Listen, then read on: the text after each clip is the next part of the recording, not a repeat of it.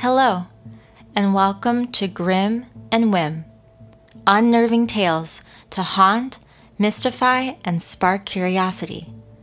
Let's be curious together. Today we will be looking into the unsolved case of Edgar Perez Chairez, an American mechanic who was kidnapped in Mexicali, Mexico, and hasn't been seen since January 4th, 2023. This ongoing case is very bizarre because it's already pretty rare when men are abducted, but he was also taken at around 11:30 a.m. in broad daylight. And so the circumstances surrounding this case and other similar abductions of American citizens in Mexico, which I will talk about near the end of this case, it's making visiting certain areas of Mexico more risky. And before we get into the story, let's start by reviewing the FBI's current poster as well as the timeline for this case. So Edgar is a biracial man with both Caucasian and Hispanic heritage, and he is also bilingual. He speaks both English and Spanish. He was born in California on March 22nd, 1988. And Edgar often went by the nickname Polvo, or sometimes Polvos or Polvito, which is the Spanish word for dust. And I looked into where the nickname might have originated from, where it might have come from, but I didn't find much information from his friends and his family about why he was given that nickname.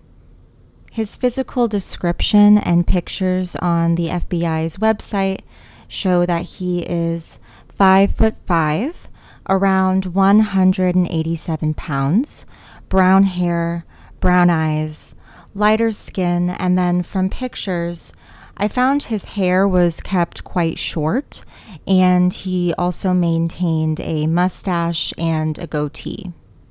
There aren't a lot of pictures available, but in the picture released to the public, Edgar is wearing a chain, a t-shirt and a hoodie, a ball cap, and a friendly smile. He seemed like a really friendly individual. And unfortunately, as we get further into this case, there really is a lack of information about him, and I'll discuss that a little bit further. Some other interesting details about Edgar is that he has several tattoos throughout his arms, his neck, and his body. There's one very prominent tattoo that's on the right side of his neck, but it was kind of hard to see what exactly it was. But then he also does have on his wrists the word Angelina on the right wrist and the word Antonio on his left wrist. He made a living as a car mechanic. And before we get into the timeline events that led to Edgar's abduction, I did just want to clarify that the person that we're talking about, Edgar Perez Chairez, he's not the same person as Edgar Chairez, who is a flyweight professional MMA fighter from Mexico. And since they did have similar names and they both had Hispanic heritage, I did want to make that clear because while I was doing research on Edgar Perez Chairez, this MMA fighter, Edgar Chairez, popped up a lot during my research. And while I don't follow MMA, there could be other people who do follow MMA fighters, and I don't want to confuse anyone. And I also believe that Edgar Chairez, the MMA fighter, he's an actual citizen of Mexico, while Edgar Perez Chairez, who we're discussing today, he's a U.S. citizen. So, with that out of the way, let's discuss what is known about Edgar's disappearance. So very little is known about the days leading up to when Edgar had vanished. And when I researched more about, Edgar's background prior to his disappearance, I found it very difficult to find relevant information that would help this case. He does not seem to have any social media presence. I tried to look him up on Instagram, on Twitter, on Facebook, and the MMA fighter who I was talking about before would often pop up, but not Edgar, who we're talking about today. He also doesn't have a criminal record that I was able to find.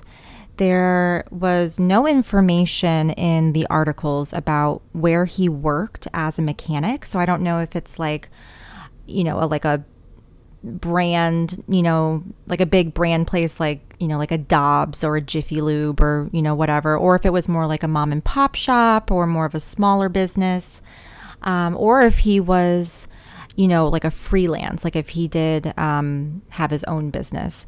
There really wasn't a lot of information. And then as far as his family and friends, they have not made any media appearances or spoken as to why he was in Mexicali, Mexico, the day that he vanished. And it's still very early on in the investigation, so it could be that authorities are trying to keep some information quiet, and there could also possibly be a language barrier.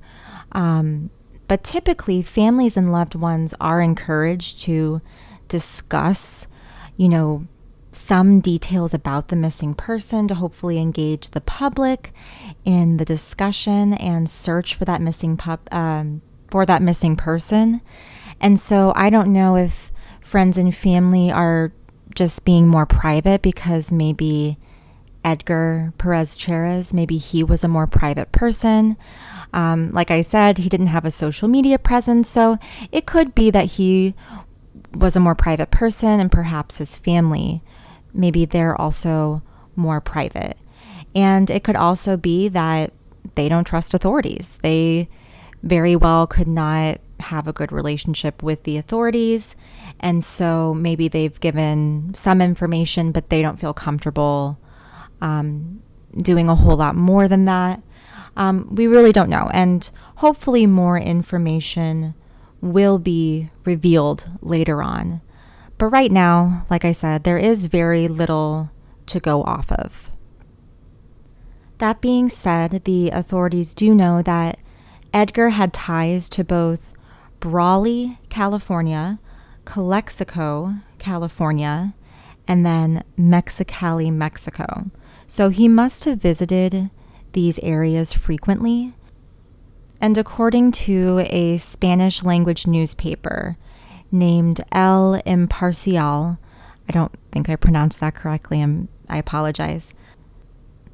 But basically, what the newspaper was saying is that Edgar was last seen leaving a home in the Pueblo Nuevo neighborhood in Mexicali, Mexico. And he was driving a red Honda CR-V, and that was the last time his family knew of his whereabouts. He was believed to be grabbed by unidentified suspects near the corner of Tabasco Avenue and Chilpancingo Street in Mexicali, Mexico on January 4th. And this was just before noon, so in the middle of the day. And according to authorities, a white late model Ford F-150 is believed to be involved in Edgar's abduction. There are CCTV images of this white Ford truck, but the license plate was not visible in the image, and whoever took Edgar orchestrated the abduction to be quick, and they knew what they were doing. In 2023, there have been several other U.S. and Mexican citizens who have been taken while in Mexico, including Maria del Carmen Lopez, a 63-year-old woman who resided in Pueblo Nuevo, Mexico, and her whereabouts are still unknown. The FBI has offered a reward of $20,000 for any type of information that could help them find her.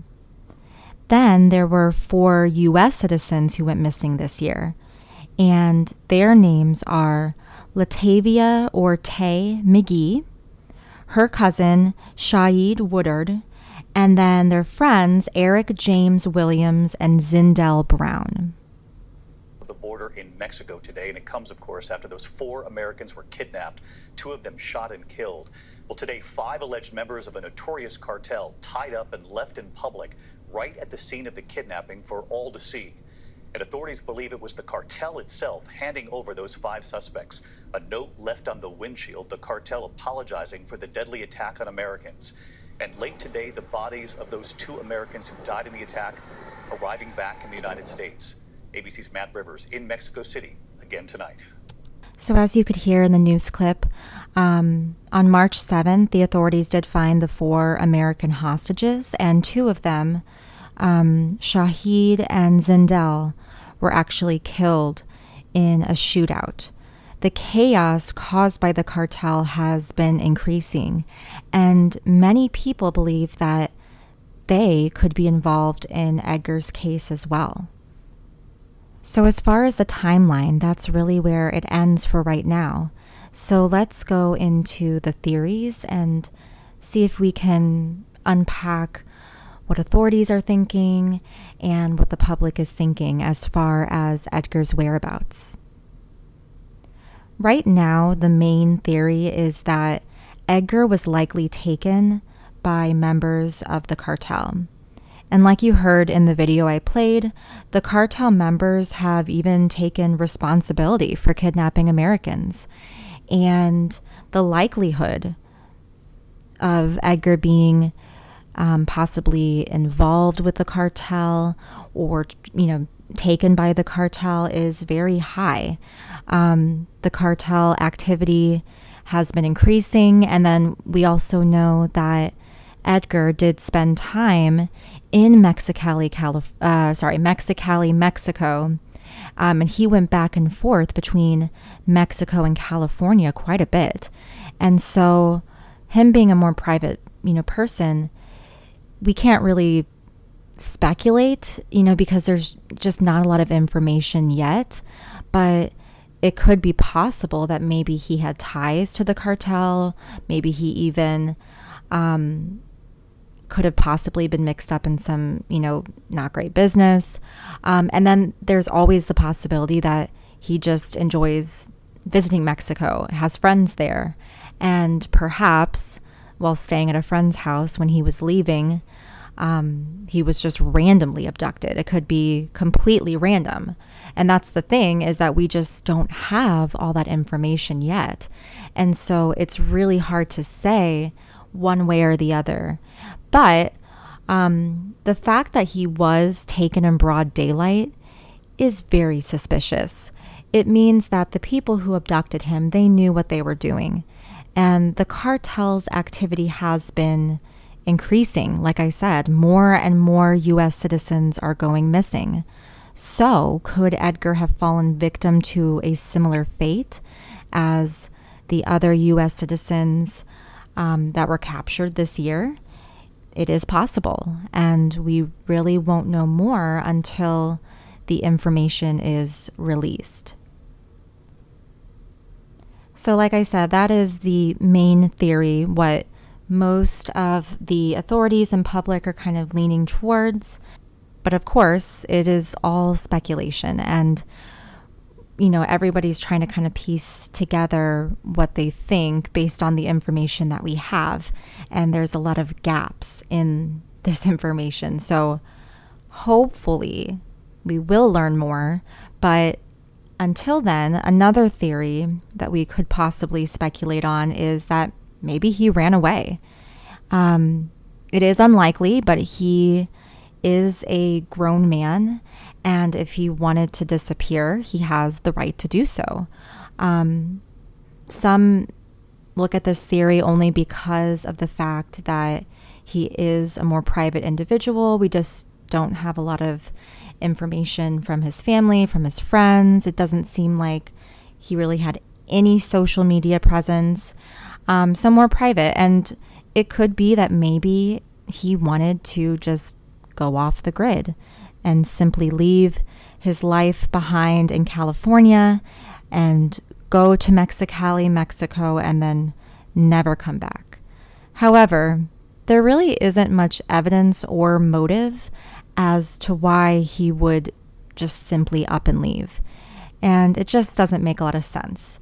It's a possibility, of course, but the cartel theory is definitely more in the lead in terms of evidence, because we do have, that CCTV image of someone who looks like Edgar being, dragged away by this white Ford pickup truck.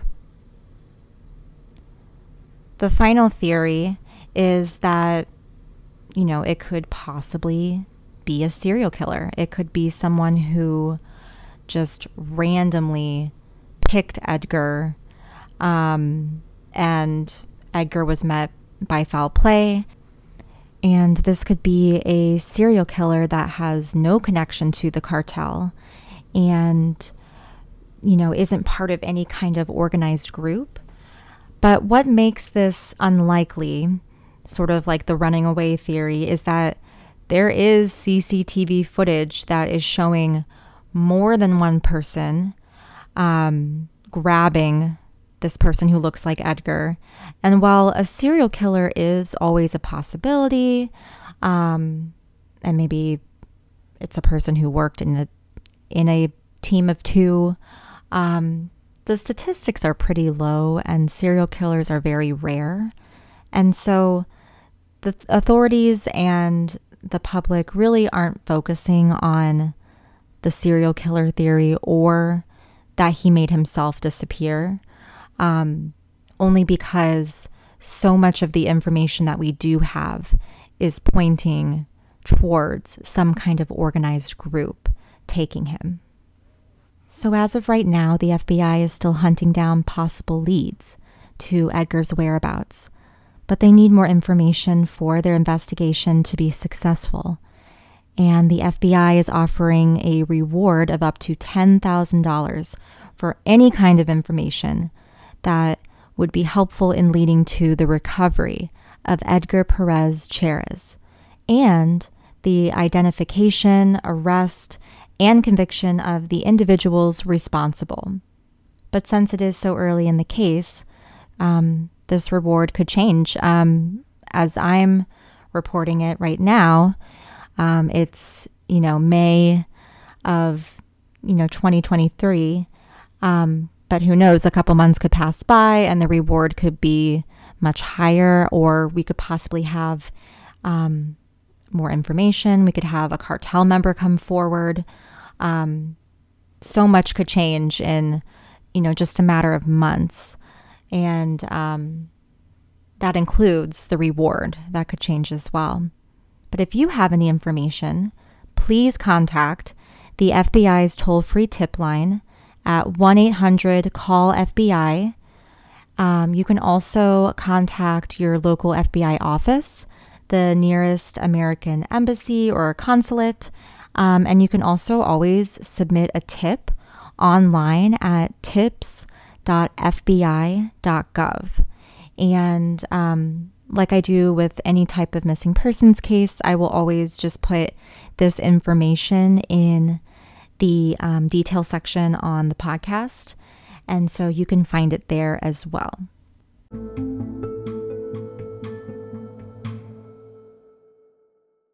Thank you so much for joining me. It's goodbye for now, but I hope to haunt you again soon.